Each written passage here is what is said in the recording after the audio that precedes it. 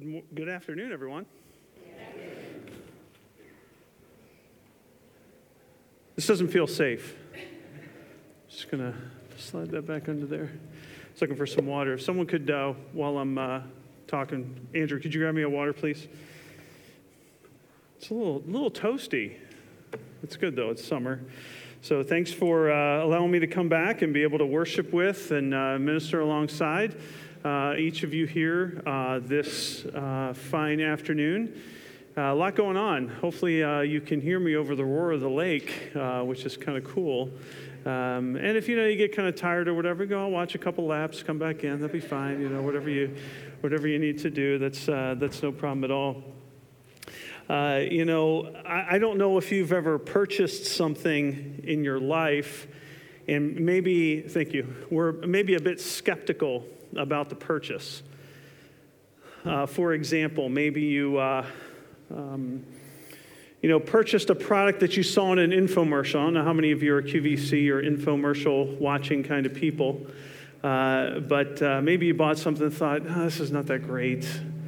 Or you thought it was great, and turned out it wasn't. The first time I remember as a kid in junior high or high school, I can't remember. I got a little bit of feedback up here, just a slight ring. She's working on it.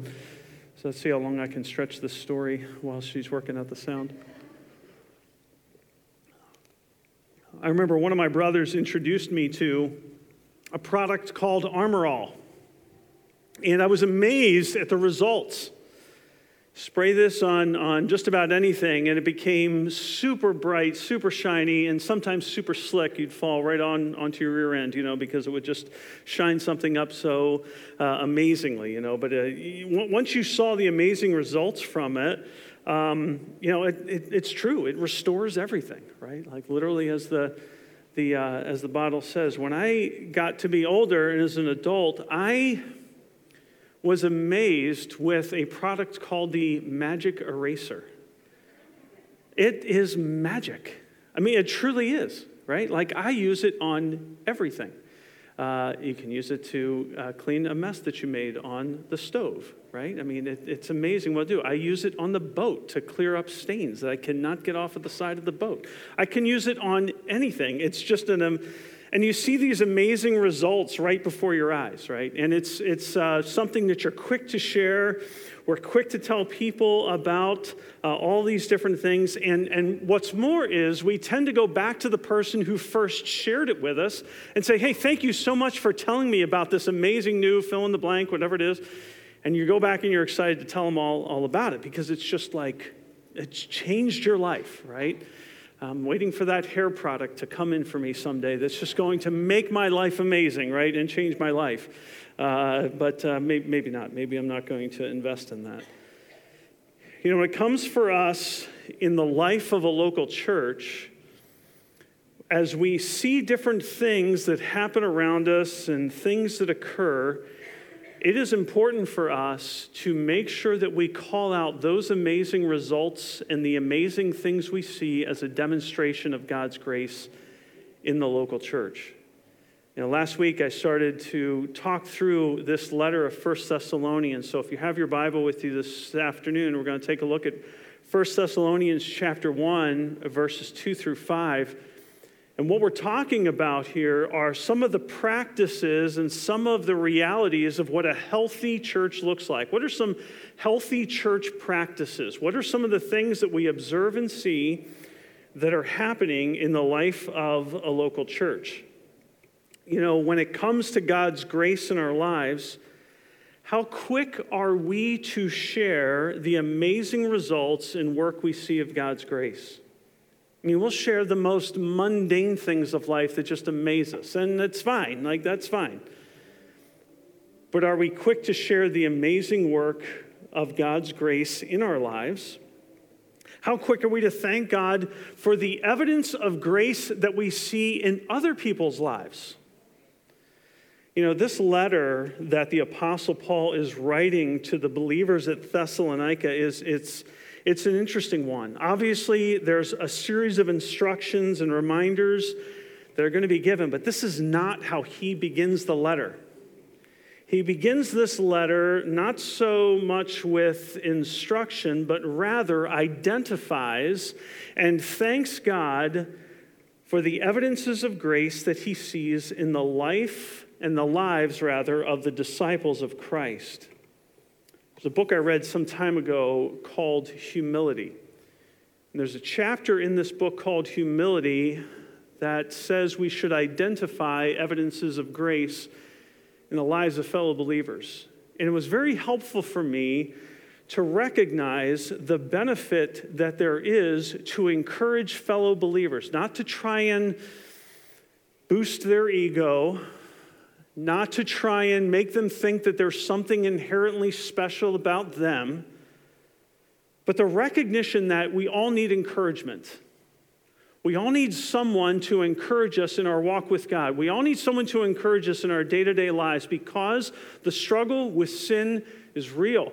The struggle in the world in which we find ourselves is real. And when we are displaying and evidencing God's grace in our lives, and when someone comes along to encourage us in our walk, it really does give us that boost to press on. Even Proverbs says, a word spoken in due season. How good is it? We see God's work in the lives of fellow believers, and when we see this and when we call it out, it actually prevents us from being proud. Because we're identifying that it is the work of God's grace that has changed them, not something inherent within themselves. So this afternoon, from 1 Thessalonians 1, verses 2 through 5, I want us to see the disciples thank God for evidences of grace. Disciples thank God for evidences of grace, and we'll see this in verses 2 through 5. So follow along with me as I read 1 Thessalonians 1, verses 2 through 5. We give thanks to God always for all of you, constantly mentioning you in our prayers, remembering before our God and Father your work of faith and labor of love and steadfastness of hope in our Lord Jesus Christ. For we know, brothers loved by God, that he has chosen you because our gospel came to you not only in word, but also in power and in the Holy Spirit and with full conviction. You know what kind of men we prove to be among you for your sake. So the main thought, the main truth that is trying to be communicated here in these few verses really comes from verse number 2. And the key statement here is that we give thanks to God always for all of you. So that key statement in the text is then going to be supported, right? It's going to be backed up, and he's going to expand on that thought. So when we're reading through our Bibles, right, and we see a key statement here, and this is the key statement in verse number 2, what are all the pieces that help support that or prove that point, so to speak? And that's really what we're going to take a look at this afternoon. We give thanks to God always for all of you. You know, this is not to be vain or some kind of show of flattery here. The intent, like I mentioned, is to see the evidence of God working in a fellow believer's life. One commentator put it this way: this is not manipulation, but rather genuine praise to encourage believers in their walk. It's interesting that this entire context that I first was really kind of exposed to this thinking was in a book called Humility, right? Because we don't want to create a sense in which we are proud for something that we think we have done in our own strength. But even, before the service, I was talking with Garrett a little bit, and the testimony that the church family was here to the town of Belleville and helping support the activities of yesterday. Apparently, a number of volunteers didn't make it. A lot of the folks here were there and helped pitch in. And man, praise God for the testimony that you were to be there and help them. Is it a big deal? Yes. I mean, think about the people who organize an event like this. This is insanity, right? And to have a group of people come and bail them out and to help with something, this is something we should thank God for. This is an evidence of grace of being willing to work and support and help in a community type effort. And I think that's fantastic. And we should be encouraged, right? Sure, that's right.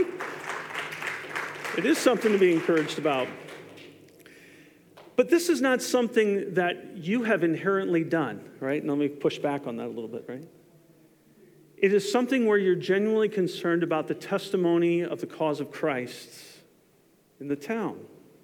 And so the same thing is what we should be thinking of one another. And when we receive this affirmation, right, or this encouragement in what we're doing, it helps you to press forward. Can you imagine if it's like, oh, and by the way, you weren't there for 10 hours, people.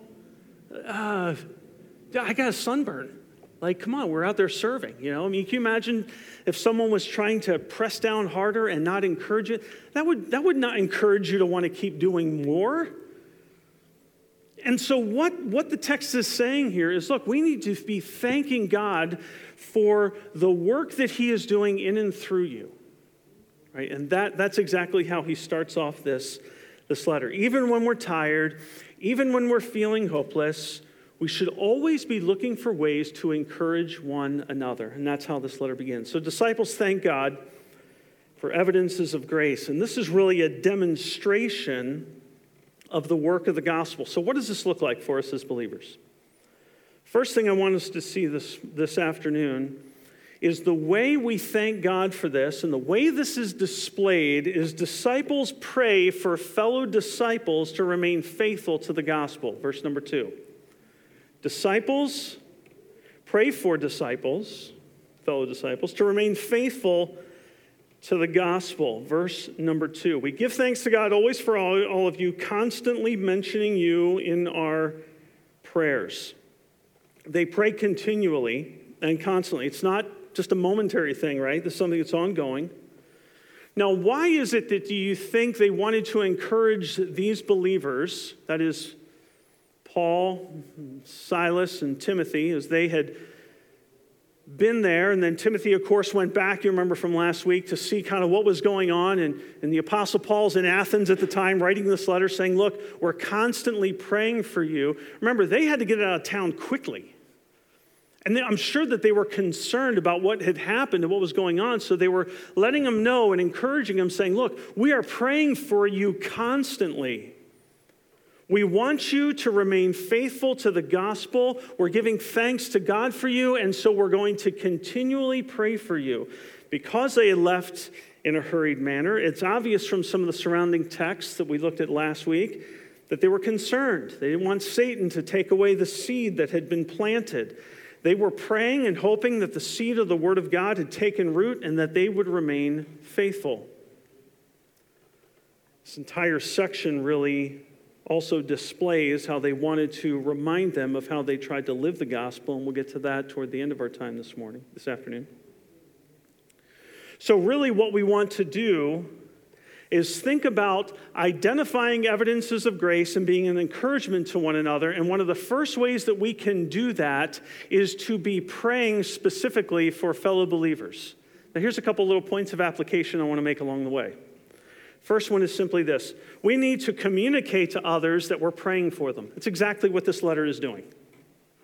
We need to communicate to others that you're praying for them. When we pray for people and we keep praying for them, please let them know from time to time that you're praying for them. Perhaps you have been the recipient of a text message or a note at just the right time where someone was letting you know that they were praying for you. They may have had no idea what was going on in your life at the time. You may have been afraid to communicate what was going on in your life at the time. But God burdened someone else's heart to pray for you, and you sent them a note, and that was an encouragement to them. The way that disciples identify evidences of grace in each other is by praying for each other and by letting them know that you're praying for each other.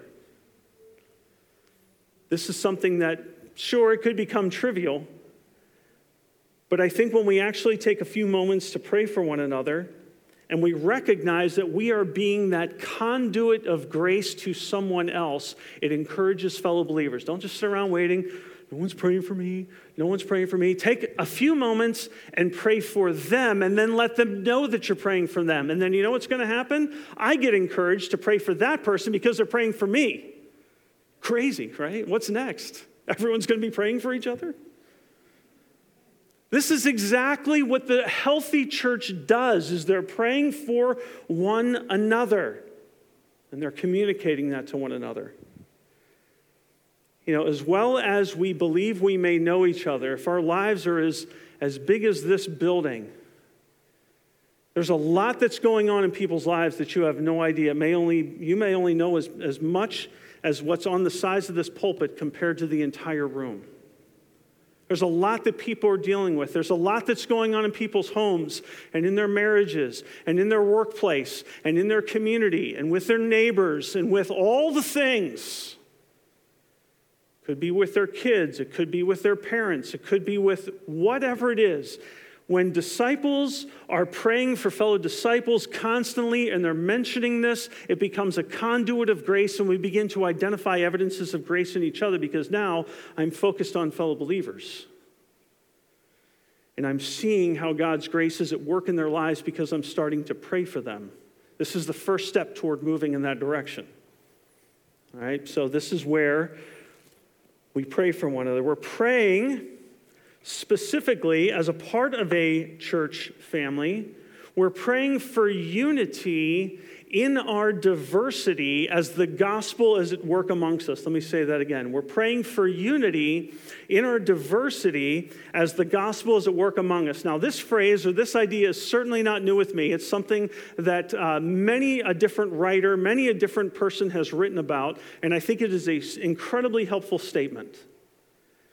What is it that brings church people together? It's the gospel of God. Sure, we might have affinity of certain things, right? We all might like boating. We all might like golf. We all might like Minecraft, whatever the gaming thing is that you like, right? You might like one of those things, and that may bring a group of people together, and that's fine to have common interests. But the church isn't founded or based on those things, fine though they may be. It is founded on the gospel of God. And what happens is you have different people from different backgrounds with different life circumstances who are coming together, and we need to pray for the evidence of God's grace in our unity on the gospel of God. And celebrate the diversity. Not accept compromise, not accept sinful activity. Do not mistake what I'm saying, that when we pray for unity in our diversity, it doesn't mean we accept anything and everything. That's not the point. The point is simply this, that we recognize that there are differences amongst God's people.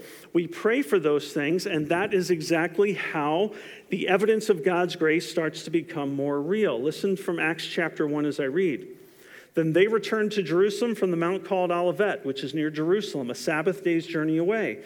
And when they had entered, they went into the upper room where they were staying, Peter and John and James and Andrew and Philip and Thomas, Bartholomew and James, James the son of Alphaeus, Simon the Zealot, and Judas the son of James. All these with one accord were devoting themselves to prayer together with the women and Mary, the mother of Jesus, and his brothers. So what was going on here? They were praying for unity, and they were committed to prayer for each other and with each other. When you recognize the diversity of the gifts, talents, skills, jobs, workplaces, everything of all these different people, it's astounding. And yet they were all praying together with one accord.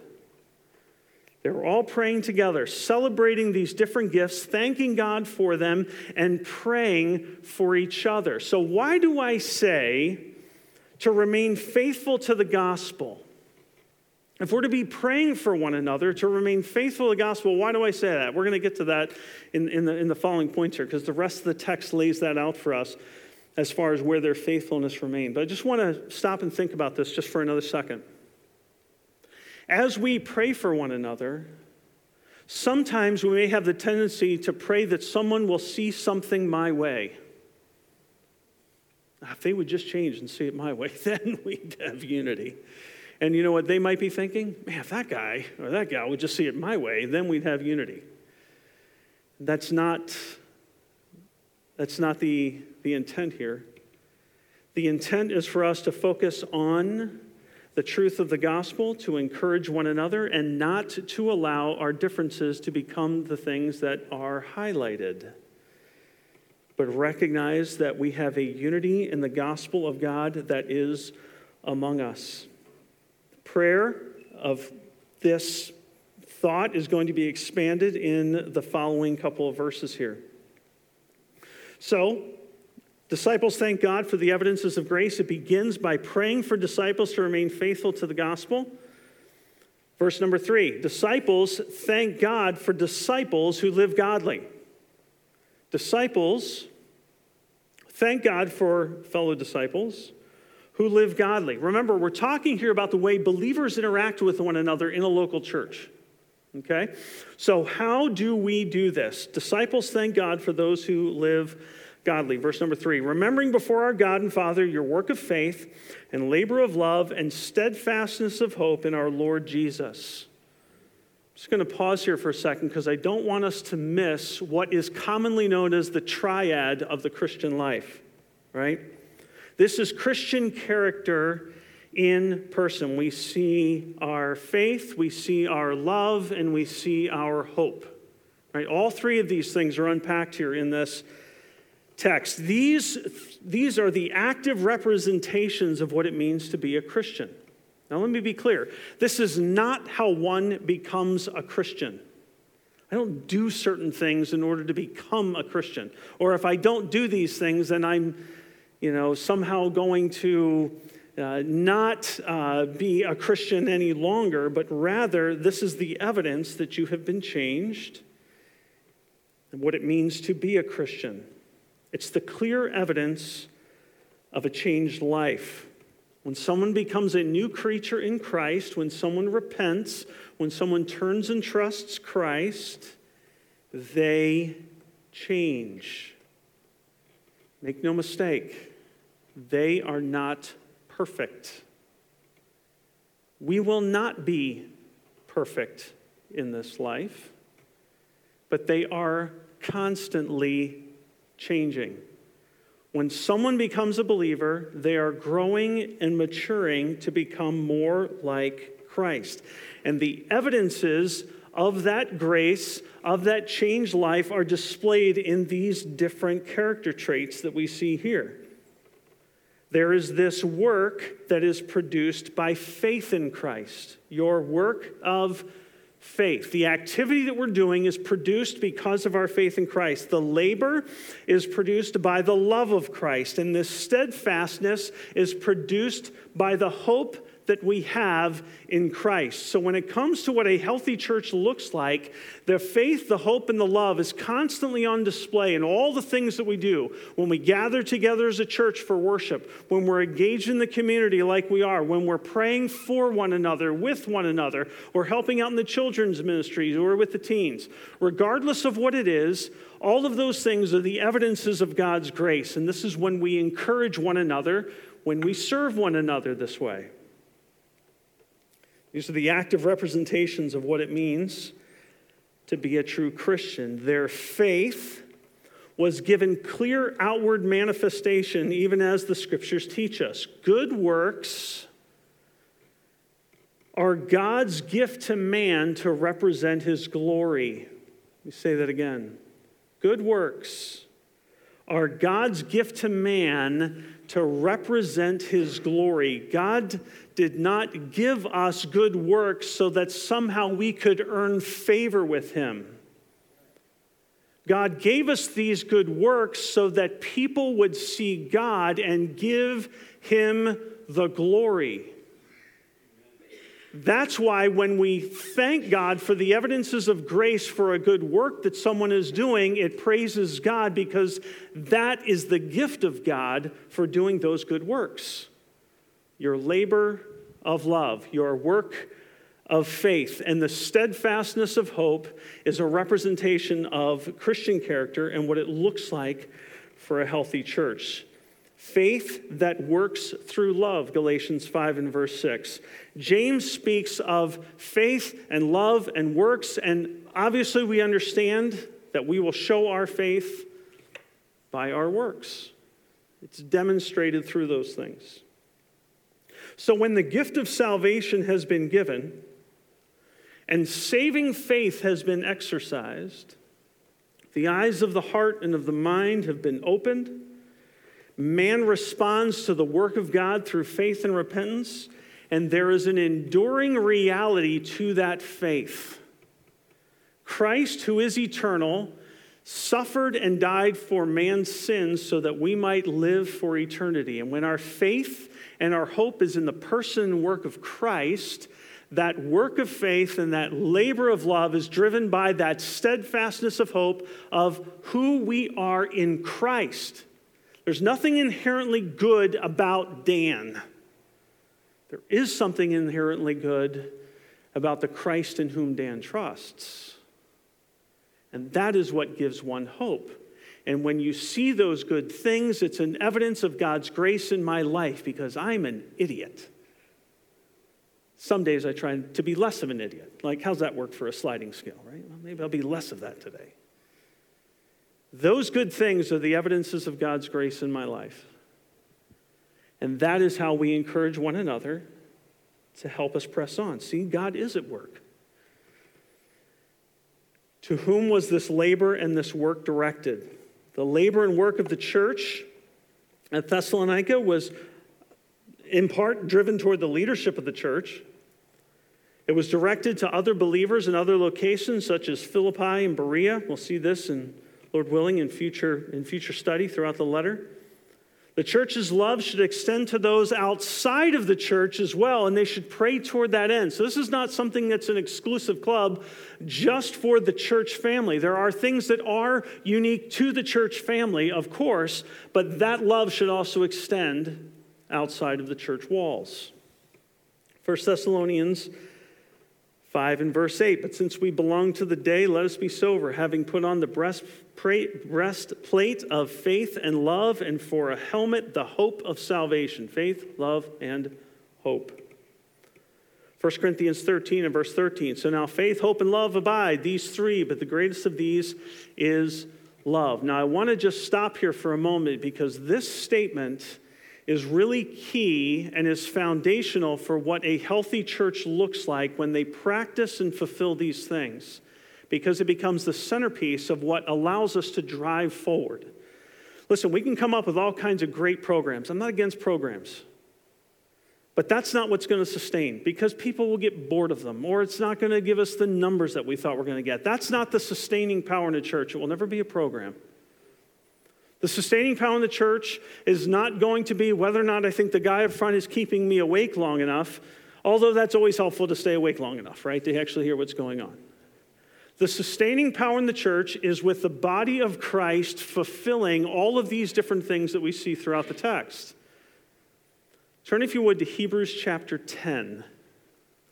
Just want to take a moment to pause on this thought here, because remember, Paul is writing to them saying, look, I'm remembering before our God your work of faith, your labor of love, and your steadfastness of hope.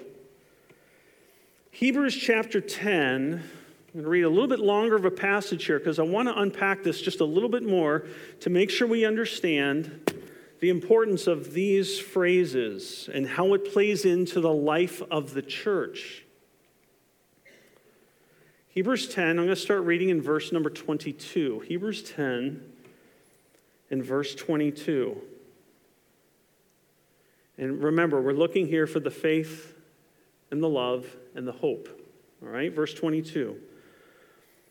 Let us draw near with a true heart and full assurance of faith, with our hearts sprinkled clean from an evil conscience and our bodies washed with pure water. Let us hold fast the confession of our hope without wavering, for he who promises faithful. And let us consider how to stir one another to love and good works, not neglecting to meet together is the habit of some, but encouraging one another, and all the more as you see the day drawing near. We are to be gathering as a church for the purpose of encouraging one another in faith, hope, and love. These are the evidences of God's grace in our lives that we're to be thanking God for and encouraging one another with when we see God at work and us fulfilling this work that God has called us to.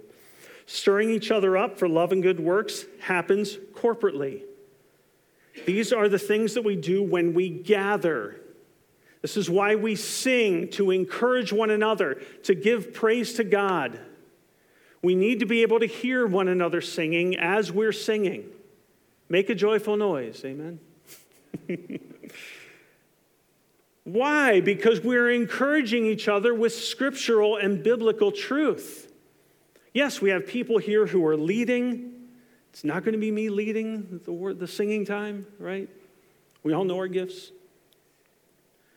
Leading us before the throne of God so that we can encourage one another and sing praise to God so that we can be encouraged.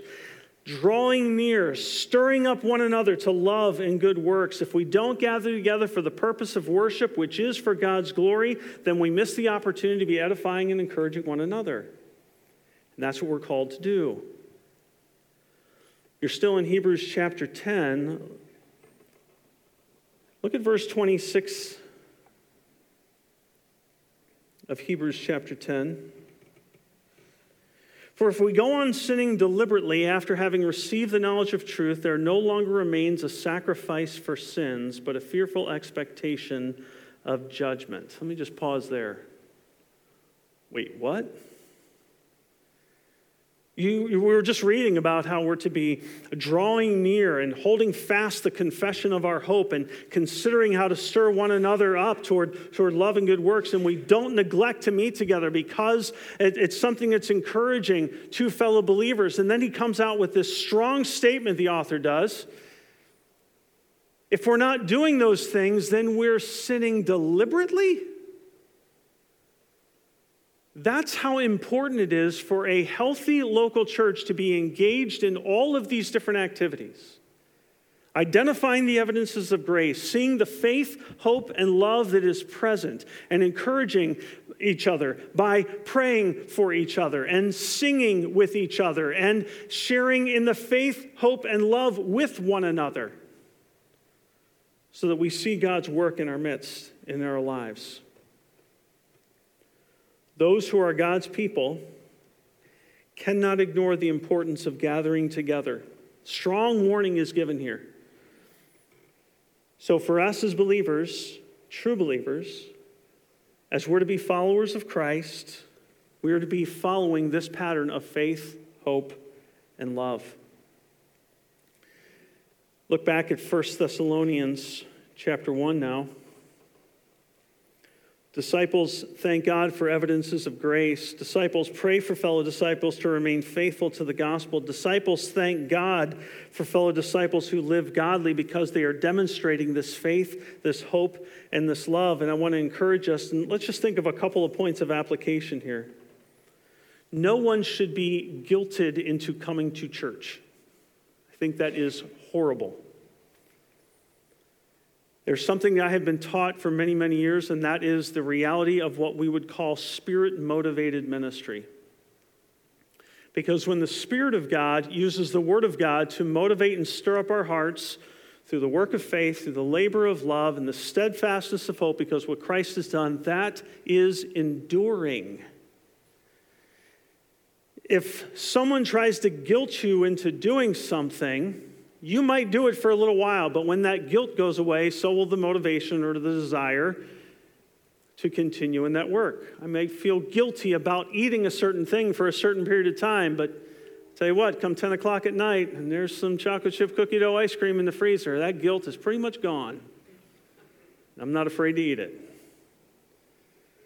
Thank you, brother. I appreciate that. It's good.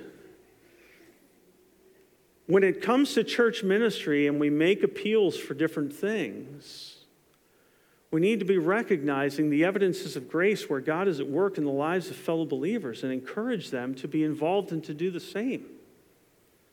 Certainly we don't want to miss an opportunity, and certainly we want to encourage and stir one another up to love and good works, but let's do it in a way that reflects the gospel of God and the evidence of grace that's there so that it becomes enduring. The steadfastness of hope because of what Christ has done. So maybe we should take some time at some point to reflect on our choices about why we're going to church. I gotta go somewhere. This time works, so let's go here. I mean, that's not really a good reason. I know I don't want to go fill in the blank. My friends go there. I don't want people to think the X, Y, or Z, and we can come up with all kinds of things. None of these are good reasons. where the Word of God is taught, where we are able to encourage one another in faith, hope, and love, and where I am able to be a conduit of God's grace to others, and I am sensing the same work of the Spirit within the assembly, well, then that's where I need to be. Being held accountable to fellow believers and to the shepherds that God has placed over that church family. What we want is a Spirit-motivated service and ministry. We want to be so amazed with the grace of God that we see in other people's lives as we share it and as we see it, it becomes something that is attractional, and I'm driven to it. I want to see the way that God is at work, and there's an excitement about that, not in programs and all these other things. And like I said, I'm not against that, any of those things. But that's not what's going to sustain. What's going to sustain is ultimately the faith, the hope, and the love. It's when the grace that we have experienced drives us to our labor of love. It's the hope that we have in us, and it gives us the ability to endure. Disciples thank God for evidences of grace. They do so by praying for one another. They recognize godly living when people are following through with this labor of love, and the steadfastness of hope, and the work of faith. Verses 4 and 5, though, thirdly, disciples thank God for the gospel's power to change lives. There's this encouragement here that the Apostle Paul is trying to make for these believers, seeing the cause or the basis or the foundation of their Christian character. Disciples thank God for the gospel's power to change lives. Look at verses 4 and 5. For we know, brothers, loved by God, that he has chosen you, because our gospel came to you not only in word, but also in power and in the Holy Spirit and with full conviction. You know what kind of men we prove to be among you for your sake. So now he's going to say, look, here's the cause of how you're able to identify the evidences of grace, the cause for how you can see godly living. What is the cause for how you're able to understand and fulfill this work of love, this work of faith, this labor of love, and the steadfastness of hope? It's rooted in verse number 4. We know, brothers, loved by God, that he has chosen you. The character of the gospel of the Thessalonians was received in verse 5, we see. The evidence of the changed life we'll see, Lord willing, next week in verses 6 through 10 in the true gospel. But why address the topic of election here? I mean, he's chosen you, right? You can't escape what this text is saying. Why address this now? Like, why toss this in? The basis of one being a believer is that it is the love of God that has called us, any of us, to salvation. That's really simply what he's saying here. It is the love of God that has called us to salvation. You know, sometimes we want to have a tendency to put ourselves in the driver's seat with a lot of things in life. I had a professor in college many years ago who said these two simple statements that really helped me understand a little bit more about God's grace and salvation. He said very simply, salvation is all of God. Judgment is all of merit. The things that you want to try and achieve for yourself is only going to result in judgment. But when we recognize, Jonah 2:9, that salvation is of the Lord, it changes your perspective. Now, man is fully responsible for his choices. Make no mistake. We understand, as I mentioned last week, that God created all things, and he created them all good. Man chose to sin. And even though man chose to sin, God in his love sent a redeemer to come, a rescuer. And in doing so, he called us by his love, in which man must respond with faith and repentance. When man does so and repentance takes place, salvation is seen. And that is fully understood when Christ returns. So as believers, we understand that the basis or for the cause for this is the work of God in calling us to salvation. When there is evidence of saving faith, it shows that the love of God is present. One of the things that my wife and I would often say as our kids were growing up and as they were all getting older, and by God's grace, all of them have made a profession of faith, and we see evidences, wait for it, of God's grace in their lives. We see evidences of the fruit of the Spirit. We see evidences and clues that God continues to be at work in their lives, and we praise God for that. We thank God for that. Is there something that they did to cause that? No, it was the love of God. God doing a work in the hearts and lives of believers results in evidences of his grace being seen. Those who are believers should live according to their calling, which is what gives you confidence and assurance. When the Spirit of God does a work and he convicts and you respond to it, be encouraged, because this is the evidence of God's grace working in your life. This is what gives us hope. This is the enduring power of the gospel. There's a lot of different aspects of the gospel that are explained here in this text. Because our gospel came to you not only in word, but in power and in the Holy Spirit with full conviction. A lot of the aspects of the gospel: word, power, and Holy Spirit. I want to highlight each one of these real quickly here. First, in word. The gospel can be seen or evidenced in action or doing things, right? However, the gospel must be explained. Doing work on mission is fantastic if we are communicating the gospel of God. The word of God must be communicated at some point. I don't know where I'm treading here in terms of territory or not, but I'm just going to put some thoughts out there. Maybe challenge some of our thinking. Maybe I'll get agreement, and maybe this is my last Sunday. You can say anything on your last Sunday, right? Well, that could be today. I think it's fantastic when we serve the community in all kinds of ways. I'm just going to pick one at random, right? Let's say serving in a soup kitchen. I think it's fantastic if believers engage in that kind of activity. I really do. That is not the work of the gospel. That is fantastic, benevolent work. Doing those types of things is something that believers ought to do simply out of the love of God for loving your neighbor as yourself. It becomes gospel work when you have communicated the truth of the Word of God. It doesn't happen by accident. It doesn't happen by osmosis. It happens when we communicate that a person must put their faith and trust in Christ alone. It happens when we understand that we are a sinner in need of a Savior, and that when one trusts the finished work of Christ, they can come to a saving knowledge of God. Do we do soup kitchens? Sure, that would be fantastic. And, as one author put it, give them the Word. Do whatever these things are and give them the Word. That is when the church is on mission for the gospel of God.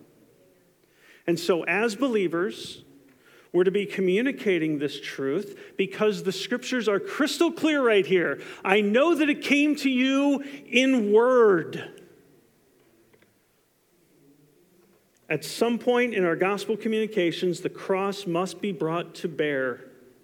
This is what gives us confidence and gives us hope. It's a call of repentance toward God, leaving idols, which will come later on in the text, and then, of course, leaving a wicked lifestyle. There's a specific choice. So when the gospel comes, again, according to verse number 4, our gospel came to you not only in word, meaning we communicated the very truth of the gospel, but also in power. This is the same word that's used in the gospel of Jesus' miracles, right? A powerful thing that occurred. God's power, not the argumentative power of Paul, Silas, or Timothy. It wasn't in the power of manipulation or in the power of tactics, right? It wasn't the power of a program. It was the power of God. Our gospel came to you not only in word, but also in power. And then finally it says, the gospel came to you with the power of the Holy Spirit. Let's not be afraid of the Spirit. Full disclosure here, sometimes I'm afraid of the Spirit. I'm not, but I am. I'm afraid when I start hearing people risk averse maybe, just like, what are you saying here?